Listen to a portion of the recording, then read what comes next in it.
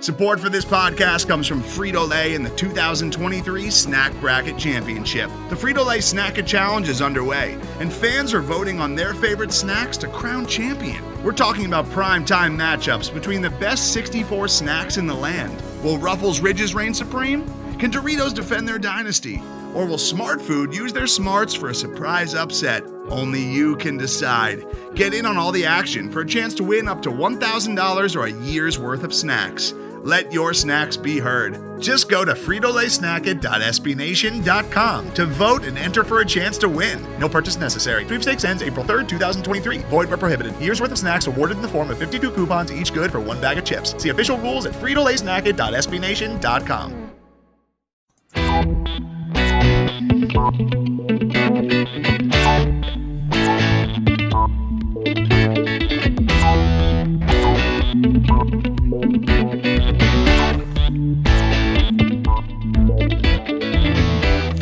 Hello and welcome to another edition of the Colts Cast, and I'm your host, Chris Blystone, joined as always by Chris Shepard and Jim Campbell. Guys, how's it going? Hey, Chris. Good. Hey. All right, so we've got our first preseason game in the books. It did take place. It is over. Somewhat grateful that is the truth because, to be perfectly honest, it wasn't the most entertaining game that you've ever watched. But it's done. We can move on to the next thing, which is a little bit more of training camp before we kind of get into the last couple maybe more meaningful training camp games, whittle down the roster, and move into the regular season. So there were aspects that were entertaining, but for the most part, maybe a little bit less exciting than we had hoped, right? Yeah, I mean, it's the preseason, so you hope for it to be entertaining, but in a good way. And I feel like that maybe this one was a little boring, but it wasn't entertaining in a bad way, so that's good. Yeah, it wasn't great, but also there's times I actually enjoyed watching it. So it had its moments, but overall, yeah, it was definitely one of those things where you take it for what it is and be appreciative that you have football going on, and that takes the place of the nothingness that's been taking place prior. So before we get into that game, and we are going to kind of go in deep there, we're going to dig into a little bit of news. There's not a lot. One of the biggest news items to come out is that we do not have any notable injuries. Frank Reich came out today and said there were no notable injuries, no significant injuries that took place as a result of this game. And that is a huge win because it's kind of unheard of to make it through any actual game and not have any injuries at all of note. I mean, there wasn't anything that he said that there was, as a result of this game that was significant. That's unusual and pretty great. Yeah, it's good to hear. Yeah, I mean, when you had teams, you had Jermaine Kearse of the Lions who broke his leg, and you have Kiki Cutie, who we talked about at some point in a prior show of the Texans, have an ankle injury that they kind of said wasn't a huge deal. But those are guys that are important to their teams, and that really sucks to lose somebody like that, and definitely not what you want to have. And the Colts don't have to worry about that, at least through week one. That's an exciting thing. Next on the list was a couple of injury updates. So Luck is not going to probably practice over the next 3 practices, Reich said in this same press conference. Still getting a little bit of pain, some soreness. He's progressing, they said, but he's just not feeling quite ready to take the next step and move forward. To me, that signals that we're probably done with the opportunity to see Luck in full team workouts in training camp, and likely are not going to see him much of the preseason, if at all. Yup. Yeah, I'm if I'm being honest, I'm kind of worried about Andrew Luck right now. I know I probably shouldn't be, but the skeptic inside of me is I'm getting pretty concerned at this point. So yeah, this is it. I mean, I don't want to turn on a dime, but I'm not there yet. But it is starting to become somewhat of a concern that he's just. I guess we've said here the whole time we don't care if he plays a preseason game, and I still stand by that. I really could care less if he plays a preseason game. But not practicing is problematic. Yeah, I guess I'm not too terribly concerned. I'm trying to toe that line between burying my head in the sand and being chicken and being Chicken Little, because I think that you can very easily do either of those things because we just don't have a lot of information. And to me, I'm I'm not overly concerned, but at the same time, it's definitely something that you have to monitor because the drop off from Andrew Luck to Jacoby Brissett is substantial, and you don't want to have to play a lot of games without Andrew in the lineup. I think the Colts could still hypothetically get several wins with Luck on the bench. They could do that. I think the team is better around Jacoby than it was prior when he had to kind of handle that. But it's definitely not something that you want to have to entertain. And it sounds like Luck is really trying to take care of himself and be 100% in order to come back and play. And that just makes you wonder whether he's going to be able to do that come week one. Hope that they're just being overcautious and that we are worrying about it for nothing, but we're all gun shy because of past history with that we don't like the idea that Luck could possibly be suffering some ill effects. So hopefully we're going to start seeing him get some reps in practice, even if it's limited, and that we start getting some visible progress, not just them telling us that there's progress. And another interesting note is Adam Vinatieri is actually dealing with a knee injury. And I don't know about you guys. I thought about this because Cole Hedlund, the Colts backup kicker, looked pretty good last night, I thought. And the Colts obviously have a knack for developing and finding kickers because last year, Mike, I'm going to butcher his last name. I can't at all remember it. Badgley or Bagley. I don't remember how it was pronounced. But anyway, Mike Bagley, we'll say Bagley because he's not going to listen to this, so he doesn't care.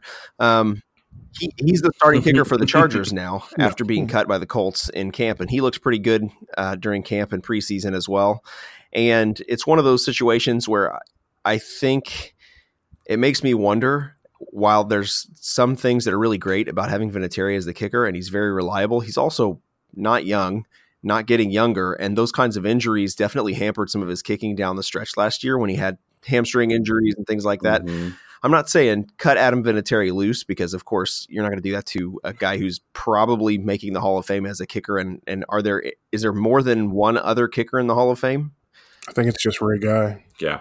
Yeah. I mean, it's like, I understand that that's a little bit of a ridiculous thing to entertain, but at the same time, if you're a team that thinks that you have championship aspirations and you've got an injured place kicker, that concerns me to some degree. Maybe it shouldn't, but starting the season injured when you're as old as Vinatieri is, it just makes me a little concerned. No, yeah, with it being Adam Vinatieri, how much of it though is him being hurt, and how much of it is we just realize that it's really not important for him to play in the preseason at all? And I mean, maybe his knee is tweaked, but he could just be sitting out just for the fact that he's 87 years old and he's just going to sit out the preseason every year now. So, you're right though. He has had injuries and they have mounted, and you don't get healthier as you get older. So, it's something to monitor, but, man, I'm kind of in the boat where as long as Adam Vinatieri's kicking and making field goals, even if we have to make sure that it's, not further than like 45 yards, that just means the offense has to be better. So let's keep Vinny around as long as he wants to. I'm good with that. That makes sense. Too. Yeah. All right. So we have a fun bit of news here because everybody who's listening to this is already going to know what we're going to be talking about next, but Jim does not know what has happened. Jim has not been checked into the news this afternoon to see the whole saga with Antonio Brown.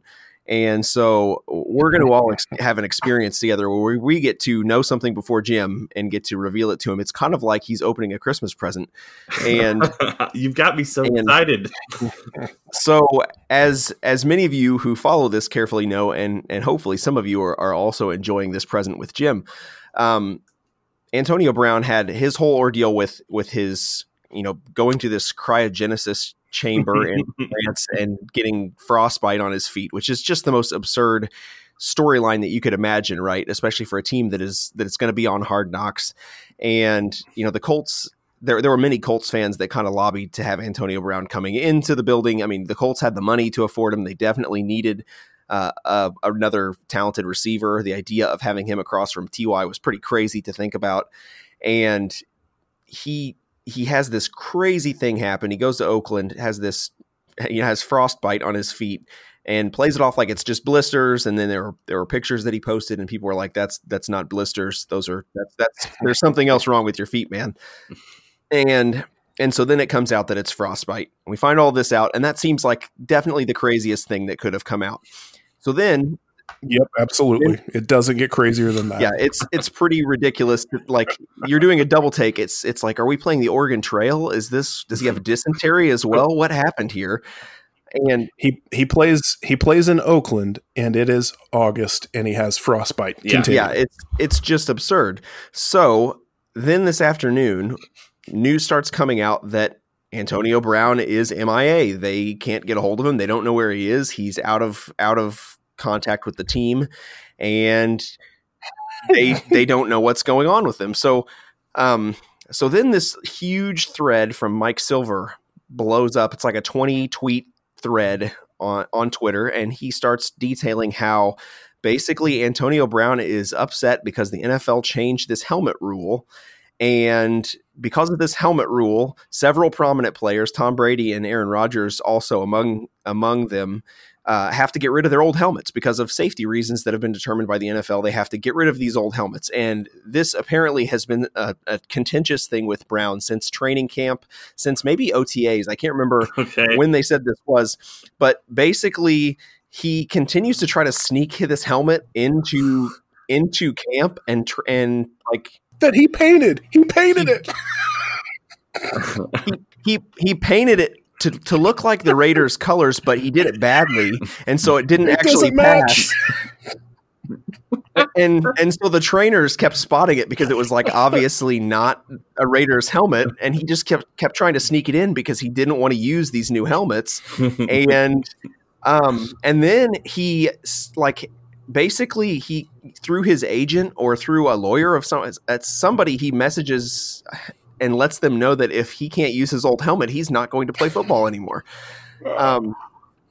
And that's where we are, Jim. Wow. Antonio Brown, he wants to play football with his helmet or not at all.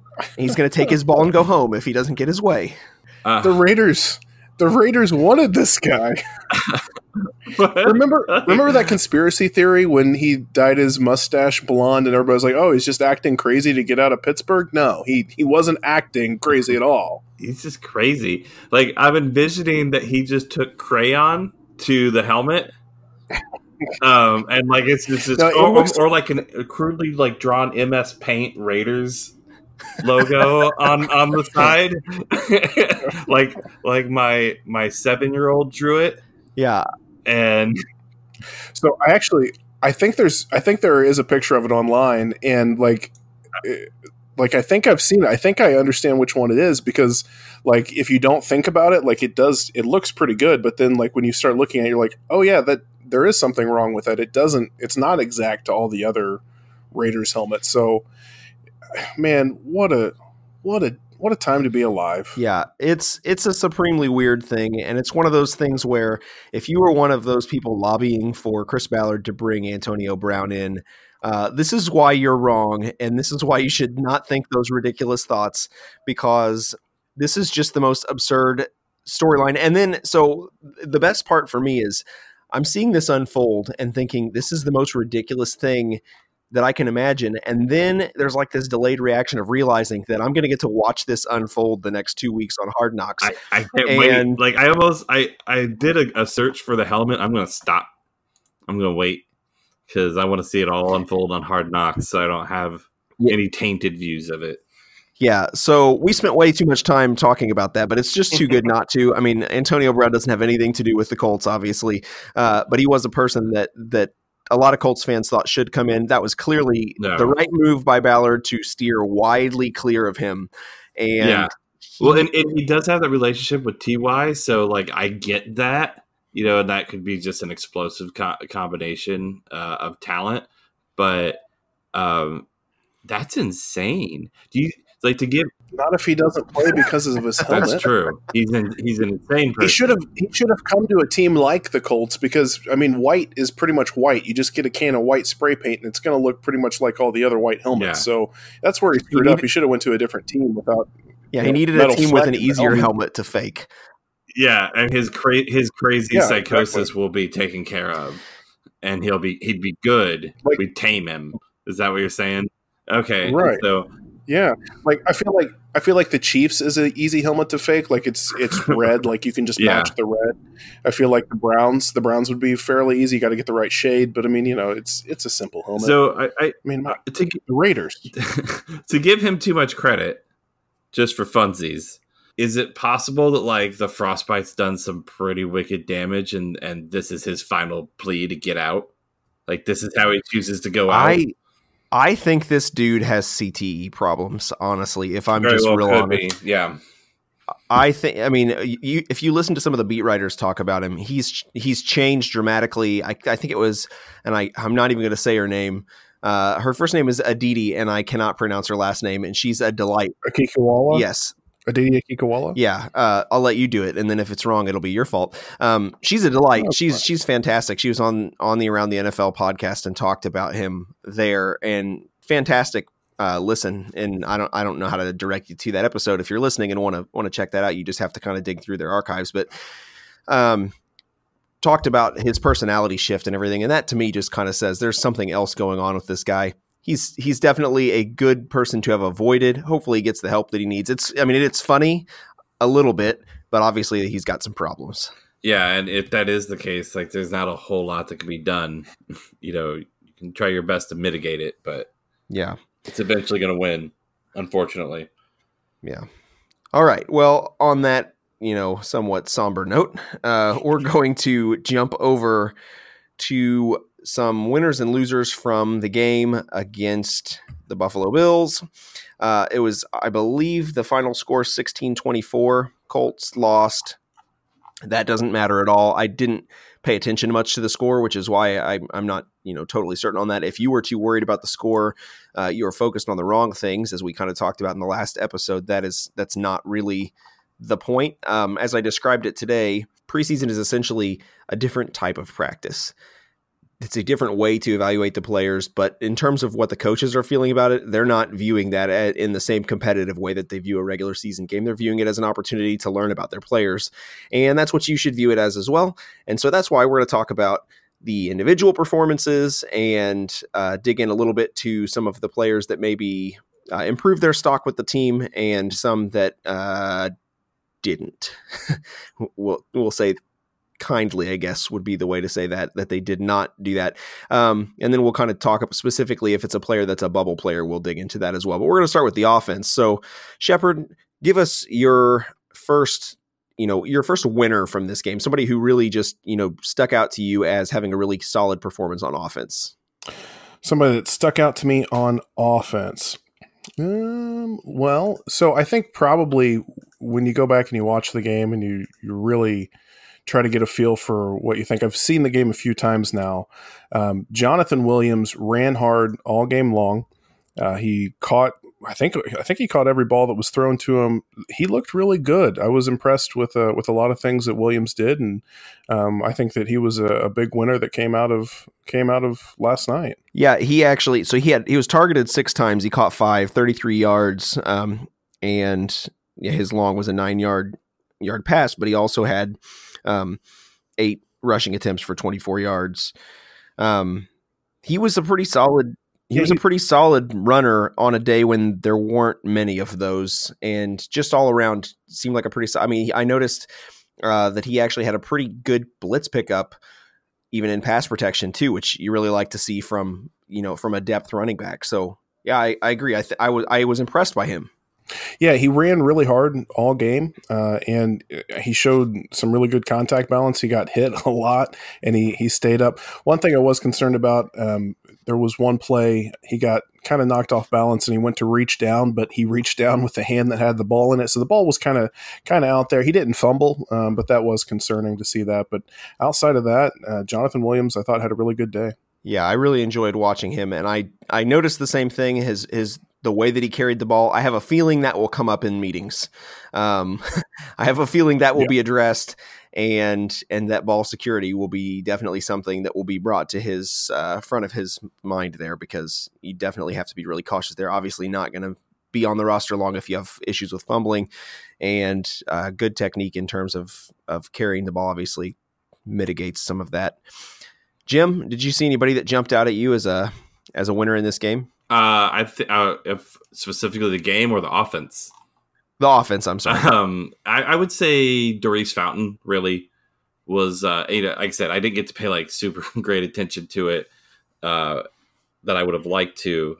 And the last 24 hours of my life have been kind of a blur. But he was one who stood out for me really in general. I thought Kane had some pretty good stuff and, pretty bad drops on occasion, but for Fountain in general, I think was the guy who stood out to me on offense. Yeah, I definitely was pleased with what Fountain put out there. I feel like he had the best performance in terms of statistically for a receiver, but I think that also was it was clear on the film that he was one of the better players on the field as he was playing. Now he was playing later in the game, and so he should have looked that way because he was playing against some of the depth, but some of that also, and in terms of some of the receivers who played with like what we'll call the second team, Philip Walker, and we're not to losers, so I'm not going to dig into this too much. His passes were awful, and so some of the receivers who were stuck playing with him really suffered for that, I think. And you had Chad Kelly, who was better with his ball placement, I thought, and that certainly benefited Reese Fountain in terms of getting a little bit better balls. He did have, he still had some challenging catches that he made. So it wasn't like he was getting Andrew Luck throwing him the ball or anything, but overall he was impressive. I was pleased to see that from him. Definitely something he needs to continue because he's looked good over the past week of practice. And if he just continues that kind of escalation, he's on a good trajectory. What did you think about him, Shepard? Yeah. So Fountain went up and he made a really difficult catch over top of a guy, came down inbounds right next to the sideline. And it was a high-level play regardless of the level of competition he was going up against. Now, if it would have been a better corner that he was going up against, would that guy have jumped a little higher and tipped the ball? Maybe. But it doesn't change the fact that he still went up, got the ball at its highest point, came down inbounds and made a great catch. So, he had a really good game. He did that really well. He had a couple hitch routes that he ran that he caught. Kane's catches also came on that. So they weren't really calling plays. Yeah. So the routes that these guys were running were for the most part pretty simple all game long. But Fountain looked really good, and I was actually really, really impressed with what he was able to do. Yeah, I definitely liked seeing that from him because he's one that has all of the athletic ability is there, and so if he can start converting that and turning the corner in terms of the technique and all that, it's good for the Colts. So Jim took mine. I was going to say Reese Fountain as well, but I'll move on to Chad Kelly because, to be honest, he really surprised me. I was pretty impressed with him across the board. I thought his ball placement was really good. He definitely threw a better ball than Philip Walker did. And some of that, it sounded like they talked about in the press conference today that there were some comm problems between Philip Walker and the coaches, that they couldn't hear each other. And so however much of that you want to give him credit for, there were some pretty ugly throws that had nothing to do with the coach being able to talk to him. So I don't know how much. That obviously rattles you. So you can't just hand wave it and say it's nothing, because not being able to communicate with your coach is going to throw you off a little bit. And so give him a little bit of credit for that. But also, he made some pretty terrible throws. And Chad Kelly he spun the ball well. I thought he was fast. He's faster than I realized. Yeah. He moved when he broke out of the pocket and ran. And that one was a designed run. But he moved. I don't know, even I don't know. Even Andrew doesn't move quite like that guy moves, and he doesn't get credit for how fast he's able to move on the ground. But it was impressive. I enjoyed seeing that from him. I would really like to see him stick and be able to be a practice squad guy. I'm not sure whether he'll end up getting picked up as a backup somewhere else, and that's not going to be possible. But I honestly would rather see him on the practice squad than Walker. But obviously Walker's stuck around for a while. He may be a really good practice squad quarterback or scout team quarterback. So maybe that does or doesn't happen. Interesting to see him regardless, and hopefully he can continue to play at that level for the rest of preseason and training camp. Yep. Yeah, Chad Kelly looked like an NFL quarterback, and you can say whatever you want about headsets. Philip Walker didn't. He did not play well. Maybe it's first game. Maybe he'll play better next game. But if we're talking about Philip Walker versus Chad Kelly, and they continue to play the way they played this game, it's Chad Kelly hands down.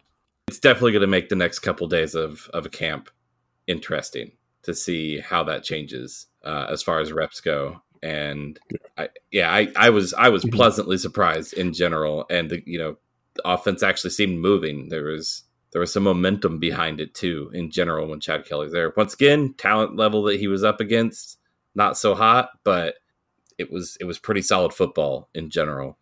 Yeah, and the thing is, he's going to have an opportunity to showcase that, because if Luck's not taking snaps for the rest of camp, he's going to get snaps. He's going to get more opportunities, and if he continues to capitalize on that, good for him.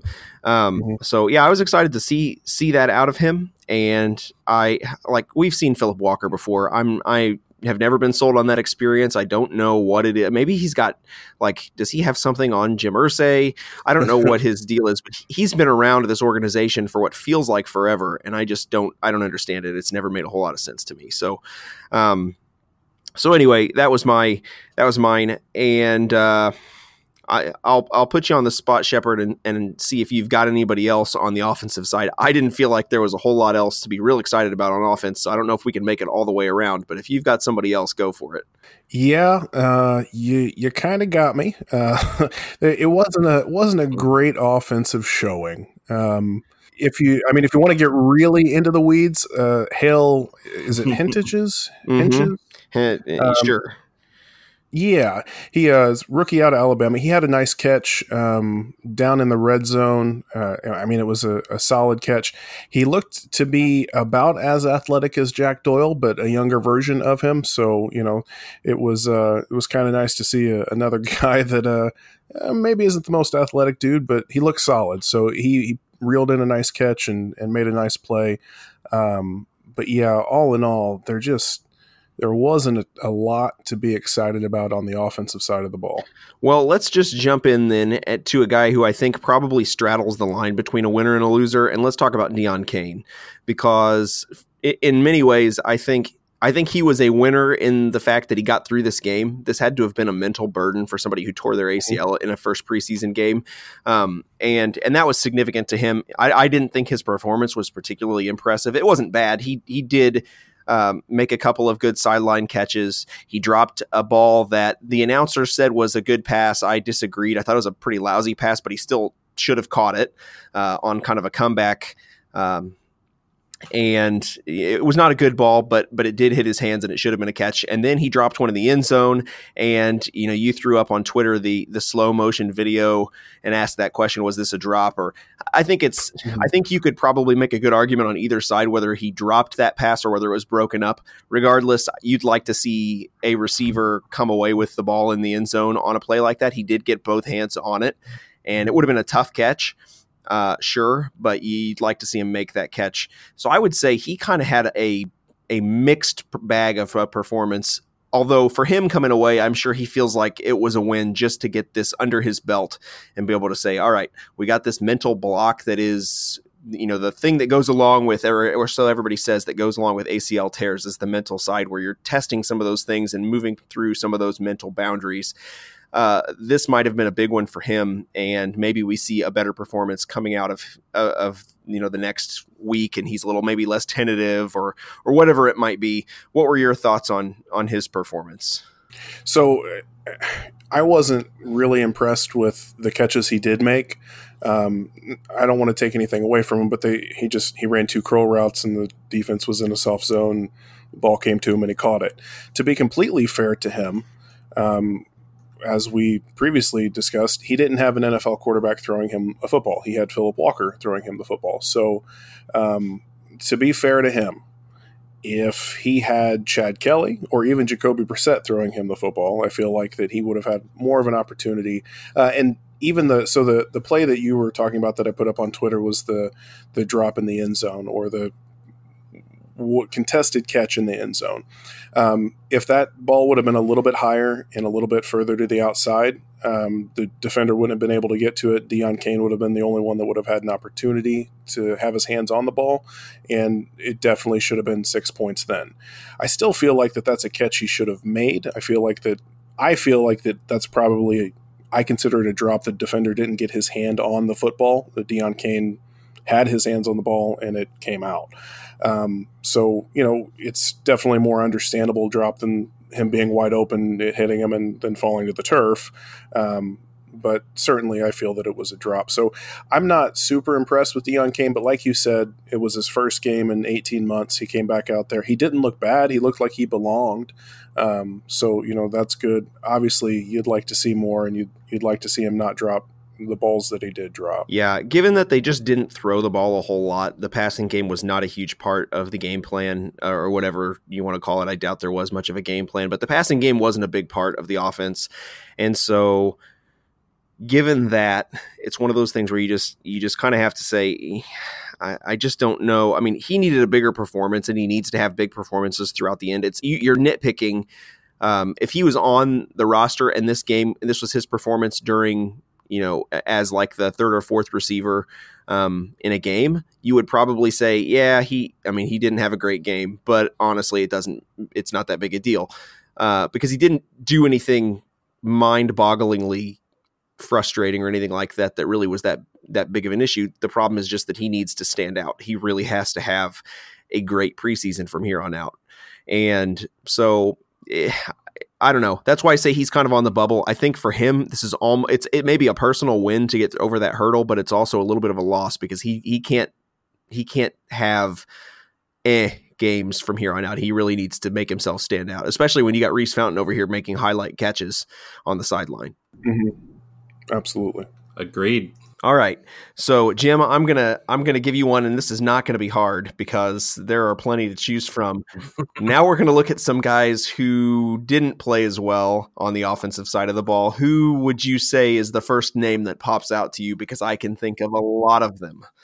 Oh man, this is actually the most difficult decision. Yeah, who and once again with the amount I got to watch of it, I'm going to come right out say Jacoby Brissett was lackluster in general. It was not good. Yeah, I would agree with that. I think that Jacoby, placement on some of his passes wasn't great. And I don't know how much freedom he had to change plays or what. It's preseason. I don't know what was going on, but there were a couple times, a couple of the runs that they definitely had called in a regular season game. I really hope Jacoby audibles out of that. And again, like I said, I don't know what he was allowed to do. I don't know what the plan really was. I don't know if Frank Reich said we're not telling anyone what we're actually going to do during the regular season. You're handing this ball off. They can put 11 men in the box. I don't care. Hand the ball off. So who knows? Who knows what the plan was? But I agree. I don't think Jacoby looked good. And again, maybe he didn't make those decisions. But if he was free to change the play on some of those called runs, he probably should have, and he didn't. That was kind of my impression, was that they basically said, we're going to run the ball and we're going to run the ball and then we're going to run the ball again. And we're not going to risk guys on our first team getting hurt.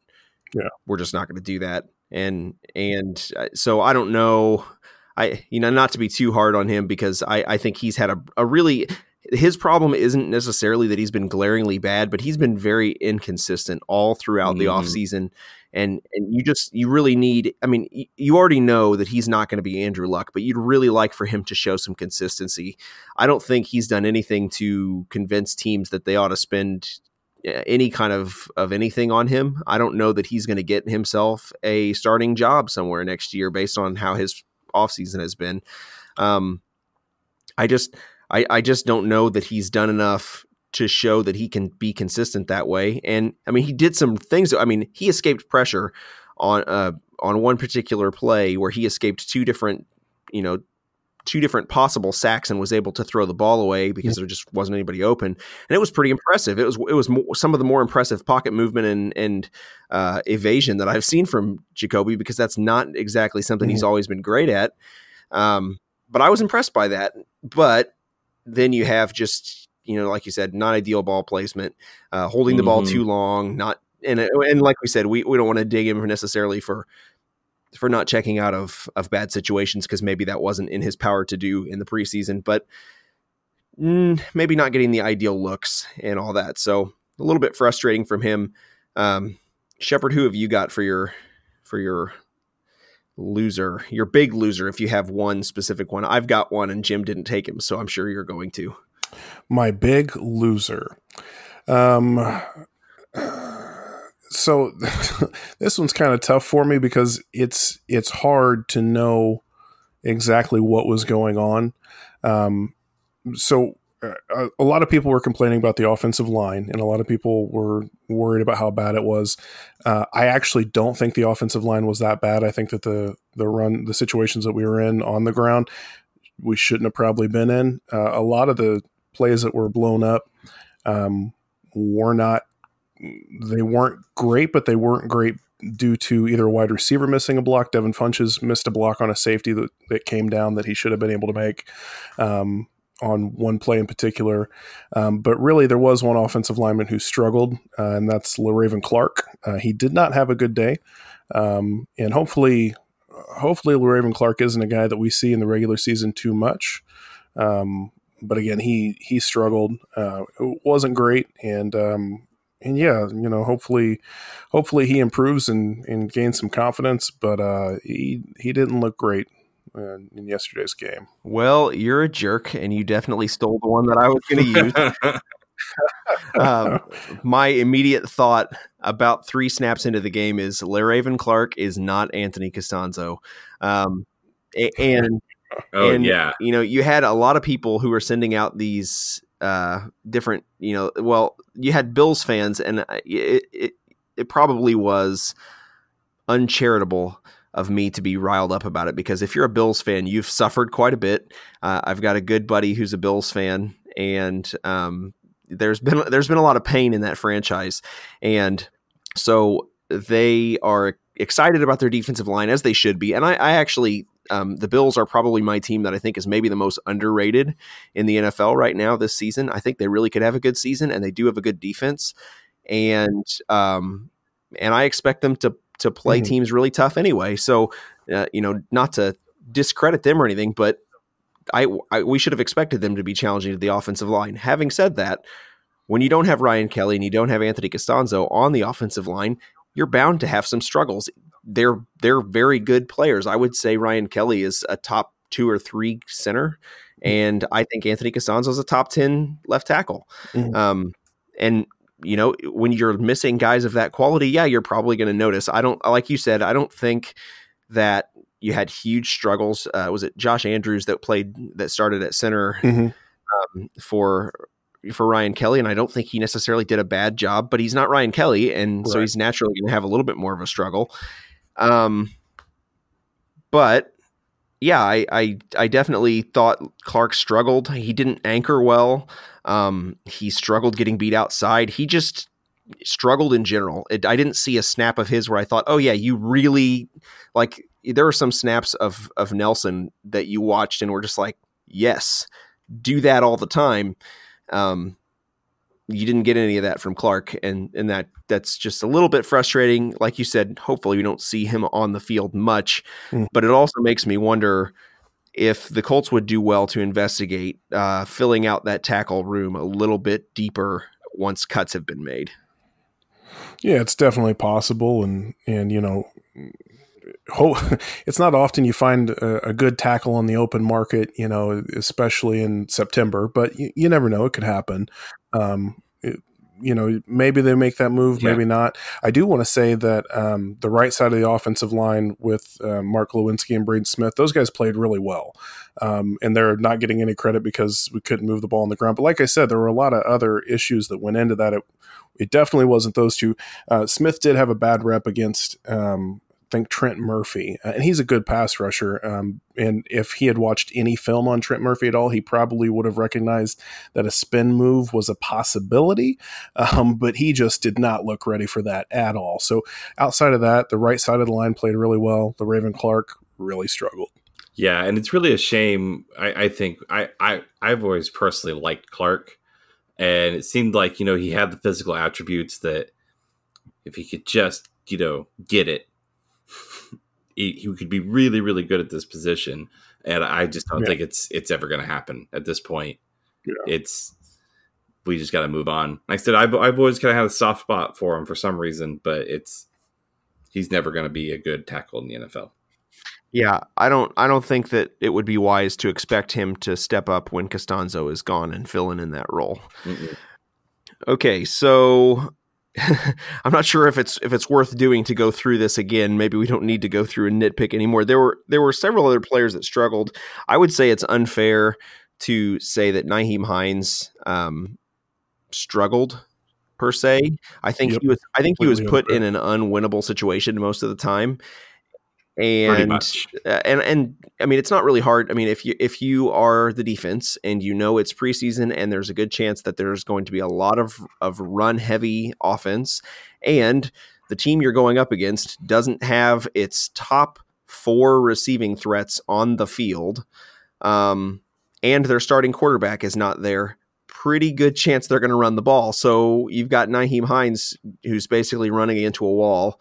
And I just think it would be uncharitable and unfair to say that that's his fault. I will say, and we talked about him already, I will say Phillip Walker is probably the guy that I'll pick for mine in terms of just a guy that really struggled.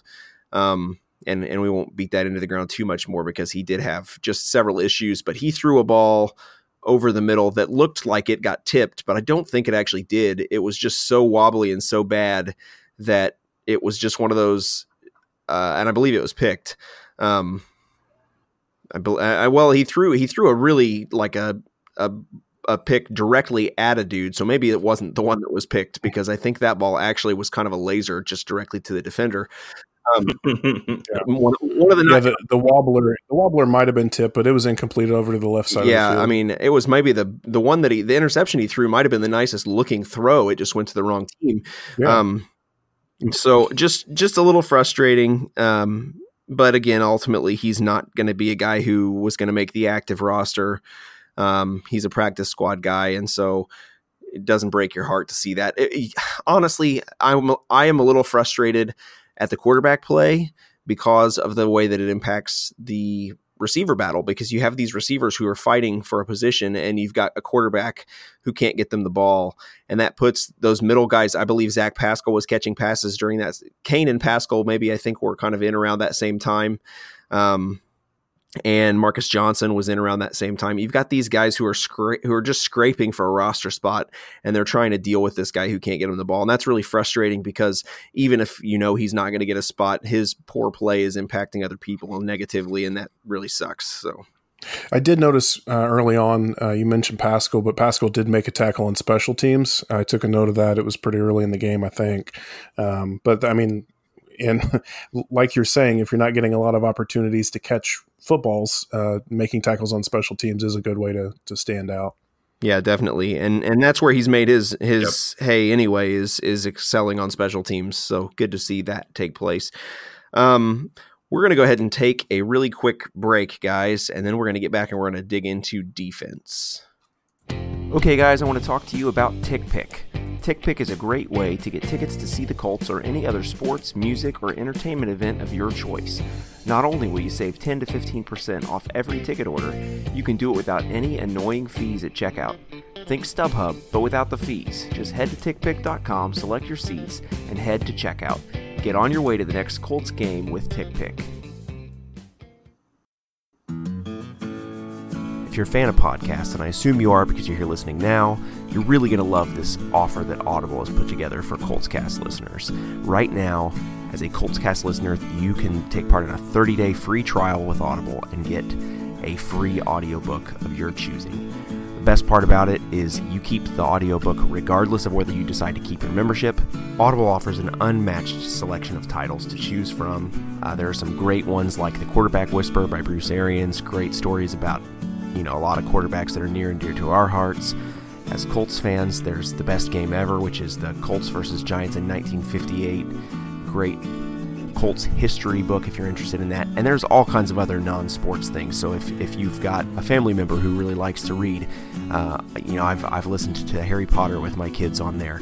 There's A Song of Ice and Fire, the Game of Thrones series that's on there. There are all kinds of different selections. You get access to those, and best of all, when you take part in this trial, you help out the Coltscast. So jump over to audibletrial.com/Coltscast and start that free trial today. Most of the time, we talk about tech in terms of a handful of gigantic companies, like Google, Meta, and Apple. But some of the most interesting stuff we find online is the product of a single person. When you're working on your own, I think there's this beauty of being able to come up with an idea and then implement it then in that moment. You don't have to have permission from someone else. There's no red tape. In the Vergecast series Solo Acts, we'll get to know these people, the tech they use to get stuff done, and the obstacles they face trying to compete with the giants. Some people that I talk to and my friends are like, your competitors are Zuckerberg and Musk. Like, aren't you kind of afraid of that? Every Monday, our friend Ashley Esqueda will be curating and hosting these interviews and sharing with us what she's learned. I can't believe the McRib locator was originally a tornado locator. Right. Pretty wild. Listen to our Solo Acts miniseries now in the Vergecast feed, anywhere you find podcasts.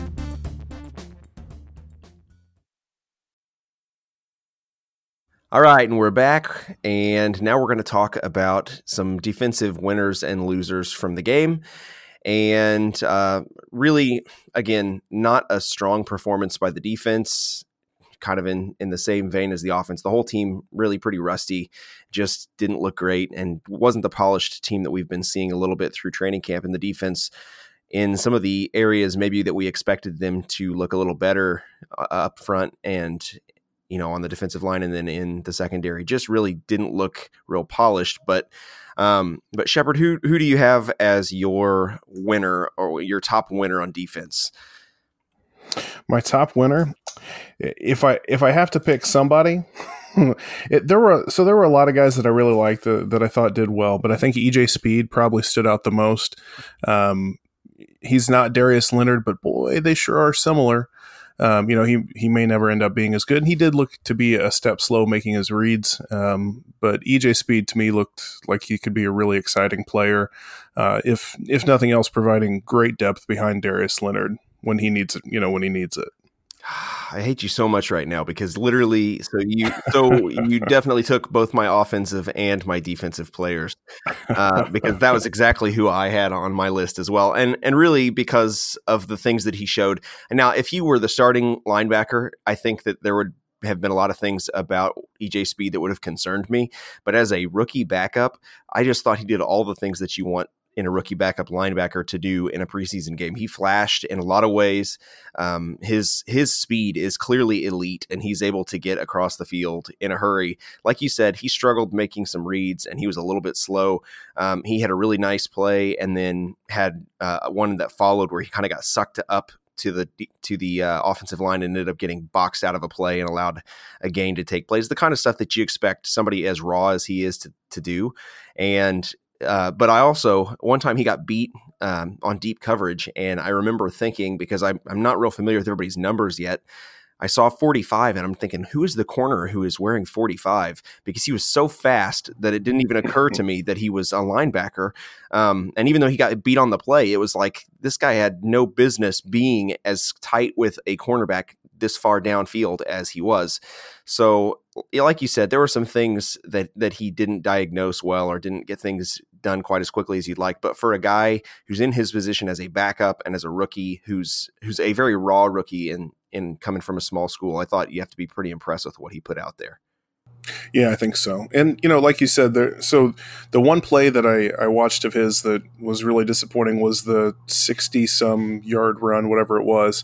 And actually, I'm putting blame on him and Carroll Phillips for that one. Phillips was looking for an easy sack, and EJ Speed got sucked up. You mentioned him getting sucked up. He got sucked up, pulled down the line.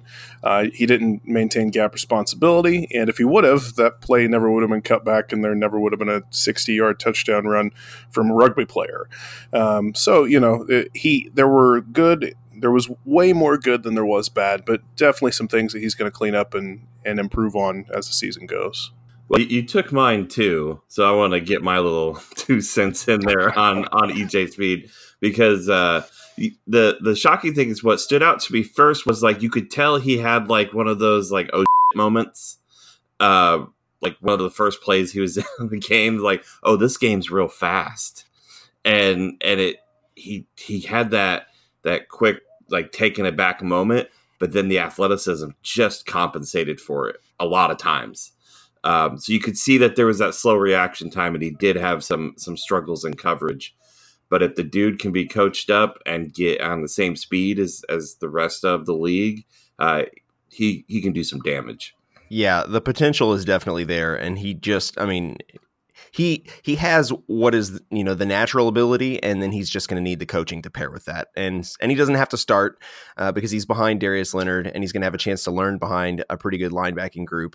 And hopefully he does take advantage of that and grows as a player. And hopefully he can contribute some of that crazy speed on special teams and make himself a valuable asset on that side of the ball. So good showing for him, and definitely exciting to see that, kind of take place with him kind of taking the field and showing what it was that Chris Ballard and all that scouting staff saw in him. So Jim, you got yours stolen as well. Do you have another one on hand ready to go, or do you need a minute? No, I think I do. Because I said I was going to be watching this guy somewhat anyway. And Kari Willis, I thought actually showed some of the promise that he had coming out of the draft in the run game. Dude was aggressive. I think, had some coverage issues similar to Speed, but, showed that his aggression in the run game and not being afraid to come up and get real physical is something that, he was known for, and he was still, displaying in his first preseason game. So yeah, he stood out to me. I really wanted to kind of gush about Speed for a bit because he was like shockingly athletic. But I thought Kari Willis did what we expected Kari Willis to do, and I'm intrigued to see him get some good coaching and get up to speed with this game too. Yeah, I liked what I saw from him as well. He did seem like he was close to the ball. He was in on a lot of the plays. I'm curious to know, Shepard, what you saw with him. You watched this game a couple of times pretty carefully, and I'm curious to know what your thought was on Kari Willis, because the only play that stands out to me as the one that I distinctly know where I feel like he made a mistake, and again, I haven't rewatched the particular play to know, but there's a play where there was a busted coverage, and that led to a touchdown. And I thought that Kari Willis was the responsible party, but I could be connecting him with, there was a play that Nate Hairston had made a mistake in as well. And I'm not sure if I'm, connecting different guys. I don't want to defame this guy's honor here by pinning a bad play on him, or a play where he wasn't at fault, and I'm, giving him credit for something that wasn't really his fault. So what did you see with Kari Willis? So, like you guys talked about, Kari Willis was around the ball a lot. He was in on a lot of plays. He looked good. He flashed. With that said, it's really tough for me personally. I don't know how anybody can be good at it, but for me personally, I can't evaluate safeties really completely without having all 22 film to look at. That's difficult. Yeah, and in the preseason, we don't have access to the All-22. The NFL doesn't make it available. So I have the same Which is dumb. game. It is dumb. I have the same game footage that everybody else has. So with that said, I remember the play that you're talking about where there was a guy wide open in the back right corner of the end zone. No idea how he got open. No idea whose fault it was. Corey Willis was in the area. There were 2 or 3 other defenders. Somebody screwed up. I don't know who. Impossible for me to know. So it may have been his fault. May not have been. We can't know. But the positives were there. I saw him fly around a lot. Like I said, I don't really know if he made any mistakes in coverage because, well, nobody wants to watch safeties run around on the TV cover. So, we get the quarterback and the ball and the running back, and nobody watches the offensive line play. They just watch the ball. So, no idea what he did on the back end, but from what I saw, he looked good, and he popped on the TV coverage for sure. Absolutely. So I struggle because, again, this was not a great defensive performance. And so some of these guys, you got to work pretty hard to say winner or loser. But one of the guys who I think performed better than several others was Quincy Wilson. And he didn't play for a lot of snaps. And he's a guy who I think has looked different this year just in terms of his play. He talked about losing weight in the offseason and cutting his body fat percentage in half. He was from when he started in the league at about 14 to 15% down to 7% body fat. And just the difference in how he has played as a result of that, and really just kind of for the first offseason, taking care of his body. And this has been the story on Quincy Wilson since arriving with the Colts, is that he's got a ton of potential and he's just kind of an immature guy who wasn't all the way bought in. And so now you're getting a chance to see this guy maybe finally get it. And he kind of had that happen about the time that Mike Mitchell came in as a safety last year and really clicked with Wilson and showed him kind of how to prepare and helped reset his mind and get him kind of all in terms of playing at this level. And if he's kind of all in at this point, he's going to make it really difficult on the Colts coaching staff to know, how to start these top 4 kind of guys that they have in Kenny Moore, Pierre Desir, and Rock Ya-Sin, as well as Quincy. But he had a really nice pass breakup. He played in several different spots on the field. He has the kind of versatility that they really look for, especially in that extra guy that may get him on the field in spots where he plays as an extra safety, or he maybe even play as in spots that would normally call for like a money backer kind of a role. I enjoyed watching him play, and I think that he has a lot of potential to offer this season. Yeah, I agree. I think Quincy could have a good year, and it's going to be one of those things. There's not going to be a ton of pressure for him to come out and be that number 1 or even necessarily the number 2 guy. There's a lot of guys that can fill in, and I think you're right. I think he could be in for a good year. All right. So, honestly, unless somebody else has, if one of you guys has another winner, go ahead and throw it out there. But as far as I'm concerned, the only other one that I think there's one other one that maybe is, does anybody want to make a plea for Carroll Phillips as a winner? Because he did have a statistically good looking, I mean, his stat sheet looked pretty good. But I think that some of that was maybe the fact that he was very fortunate, and he was in the right place at the right time in a lot of places. There were some really dumb mistakes made by the Bills. But if anybody would like to argue for him, I'm not going to stop you. So. Yeah, no. So I was actually going to mention Carroll Phillips. If you just look at the stats of the game, you look at it and you go, "Man, that guy had a great game." If you watch the game, I mean, like you said, in the NFL, it does count if you're in the right place at the right time. Like those stats still count.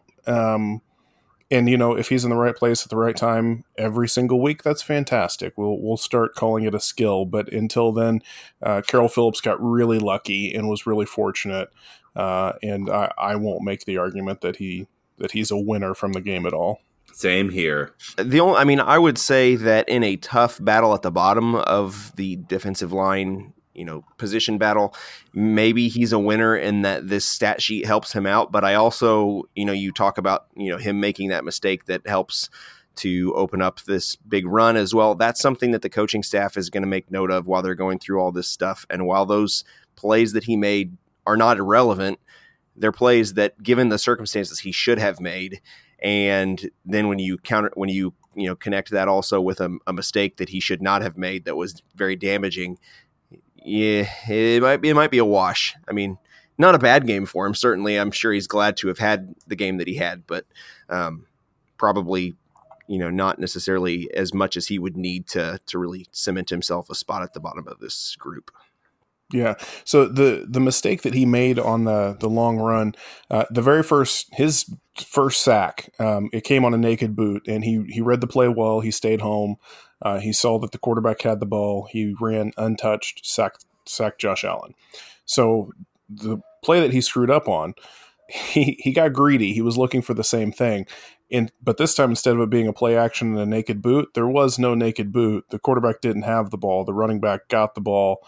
And instead of staying home and filling his gap, Carroll Phillips took a couple steps towards the quarterback, who he thought, hey, another free sack. And then, well, the rest is history. So, that didn't turn out so well. But yeah, no, right place, right time for Carroll Phillips, unfortunately.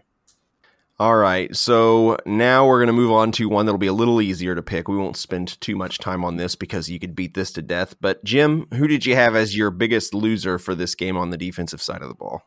Can I just pick the whole defensive line while we're here?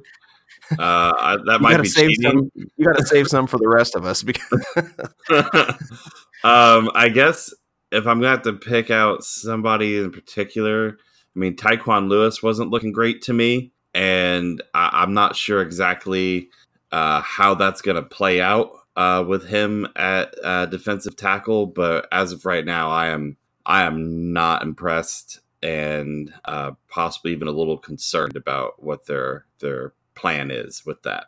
Yeah, he definitely got beat up pretty good. He was getting, and Brett in our Slack channel pointed this out, but when you go back and watch this film, he's getting blown off the line consistently by those offensive linemen. He's just not holding up at the point of attack, and he's not really a guy that size-wise that's surprising. I mean, he's 275 pounds, so it's not surprising that he's going to get manhandled a little bit, but it's just one of those things where I'm not sure why they see him as an interior lineman. I think he could be a valuable end, like a defensive end, maybe would be a better role for him, or at least kind of rotating around. Now, some of this is also due to the fact that you're missing some significant parts on the defensive line. This was not the starting defensive line by any stretch. True. And so you don't have Justin Houston. You don't have Jabal Sheard, which that's not going to necessarily change for the first few weeks, at least, of the regular season. But you also don't have Danico Autry in there, and Danico Autry has been kind of a beast. So, not having some of those guys involved in the game plan at all definitely makes a difference, but it's still a little bit concerning to watch him look as poor as he looked.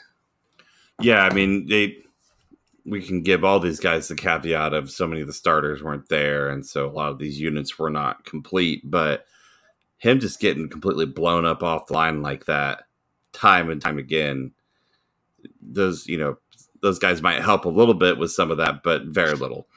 Yep. Not his best game. And of course it could be a one-off, so we'll have to watch that carefully. But Shepard, who have you got for your worst performance on the defense?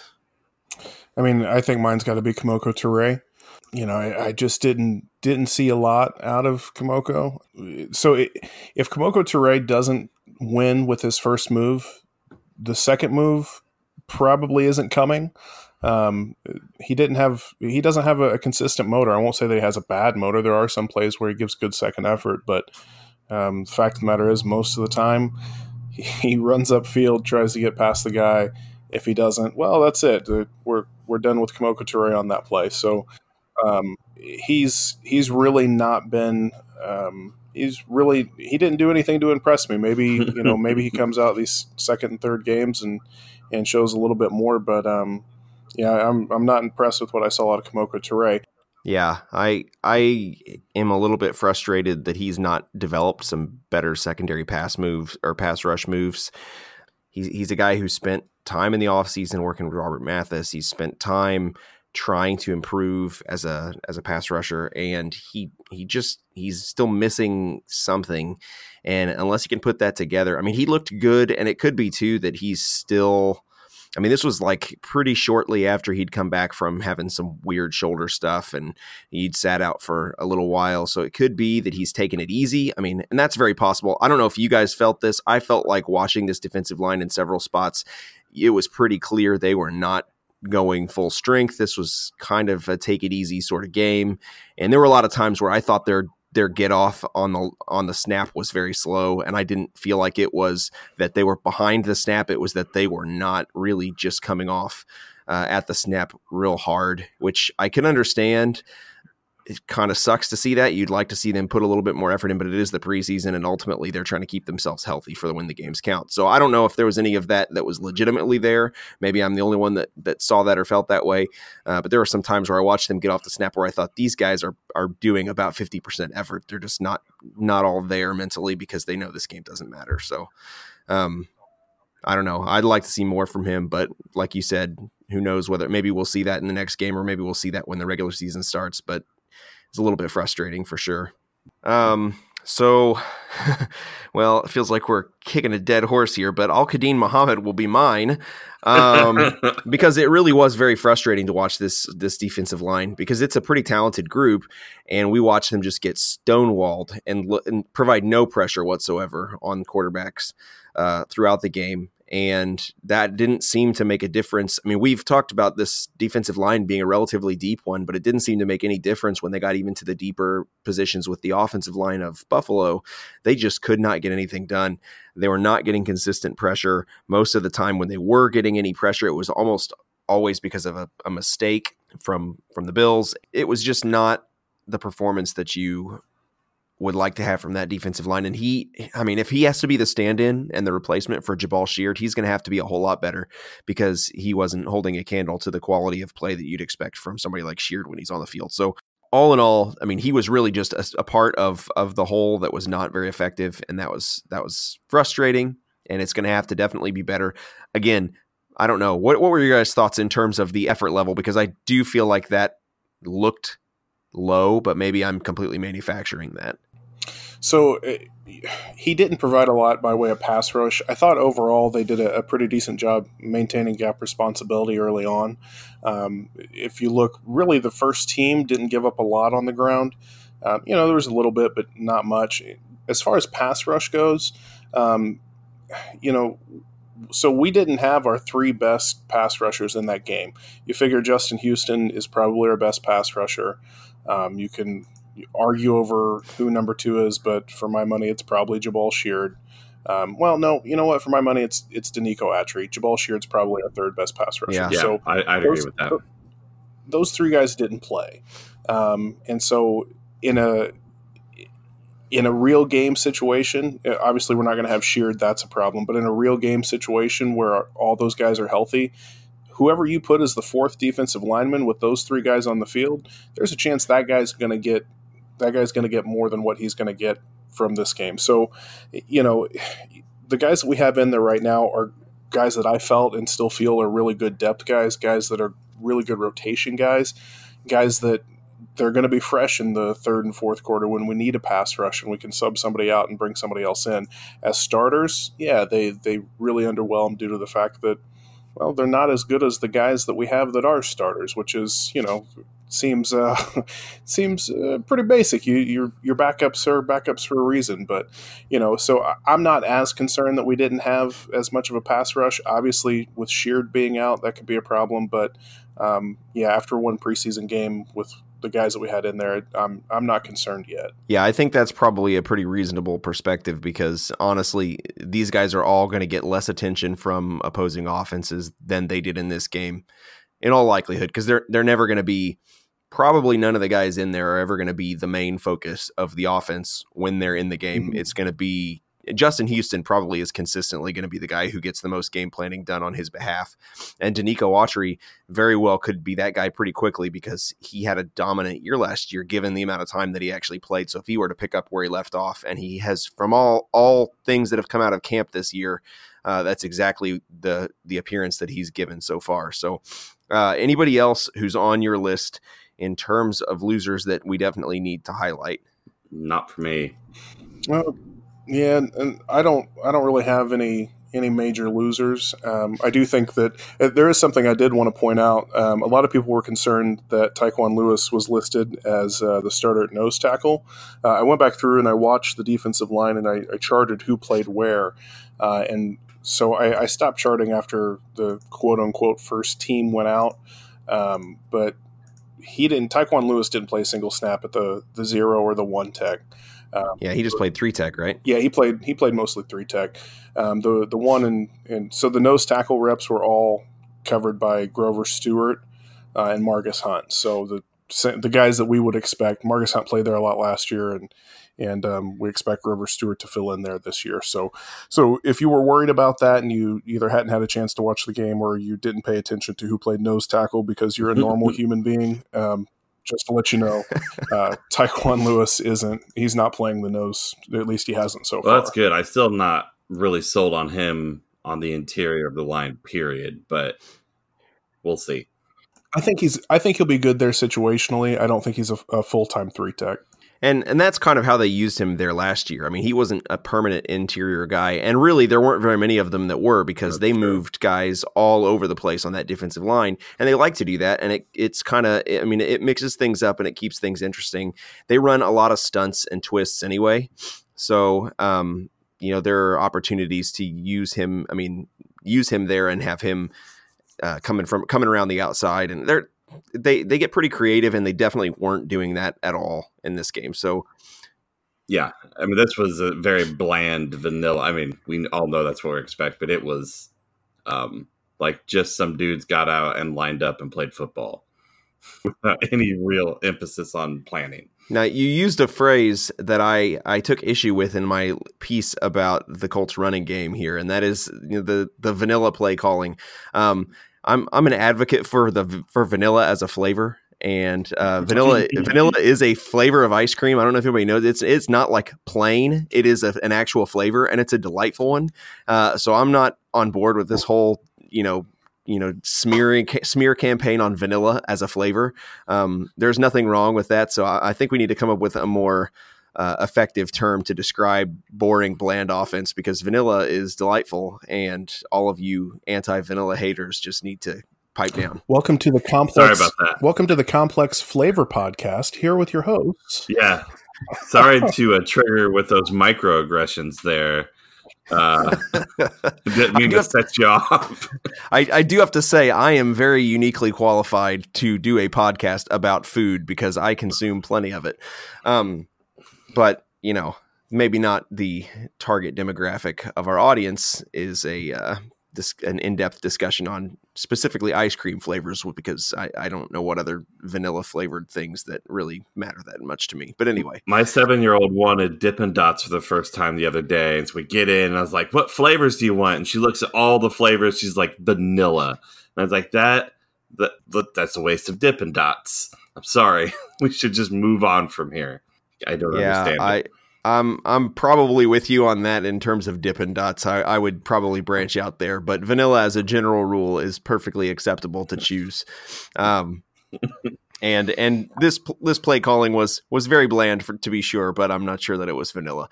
Anyway, so that's all we really got, guys. We've kind of gone through this one and not taken it too terribly seriously. Again, it's the preseason. You could get really worked up about all the results here, and I think that you would probably be wasting a lot of energy. Important things, really, like we said at the top of the show, no big injuries to come out of this. That's a huge win for the preseason, and we got to feel really good about that we get out of a game and not have added any injuries to the list.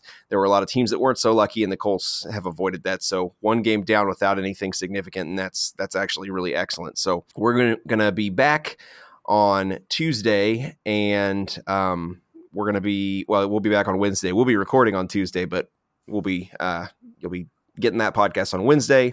And we're going to talk a little bit more training camp, and that will actually be the first day of Browns Colts will be that Wednesday, and then the Thursday afterward in preparation for that second preseason game. So we'll be back then.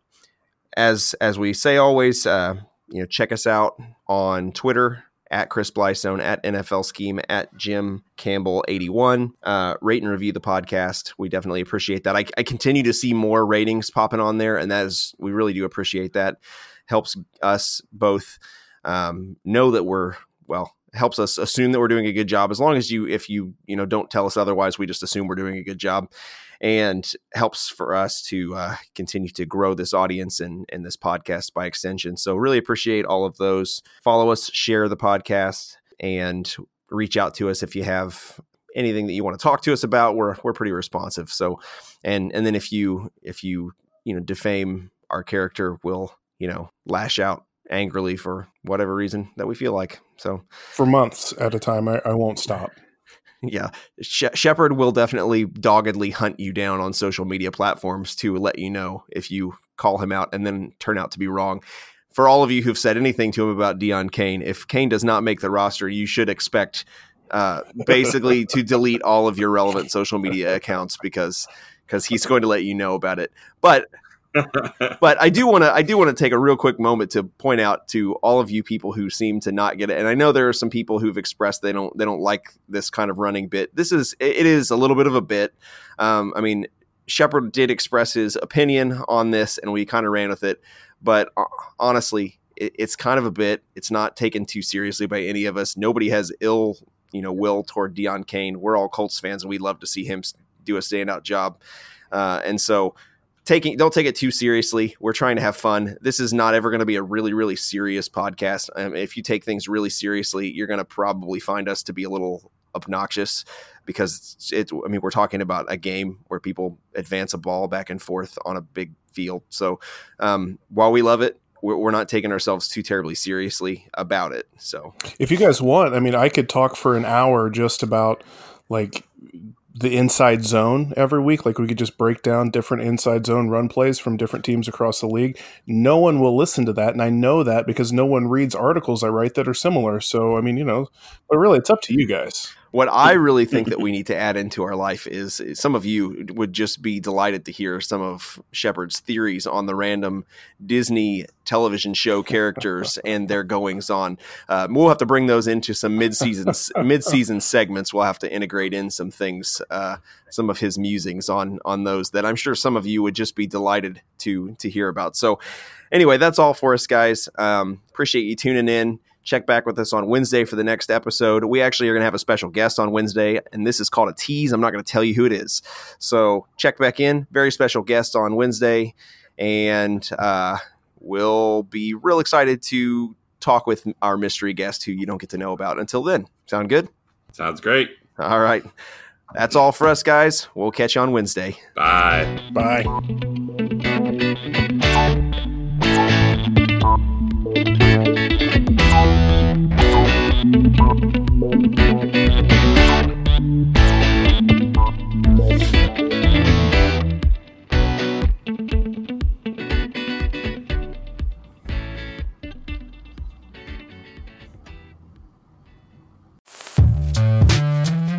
Hello, I'm Nilay Patel, the editor-in-chief of The Verge and host of Decoder, a business podcast where I interview CEOs about big ideas, the problems that come from those ideas, and how they make decisions. It is also surprisingly about org charts. It comes up a lot. We're launching a new limited series that we're calling the Centennial Series, where I talk to CEOs of companies that are over 100 years old, like Xerox, Barnes & Noble, and more. There's no 100-year-old company that's without its struggles, and it's been fascinating to talk to these CEOs about which parts of these companies' history are important and which parts they can let go. A little spoiler for you, if a company is over 100 years old, there's a lot of drama to talk about. It's been a good time. You can listen to the Centennial Series right in the Decoder feed. New episodes of Decoder are out on Tuesday, and the Centennial Series is out on Thursdays. Check it out. We think you're really going to like it. You can get it wherever you get your podcasts.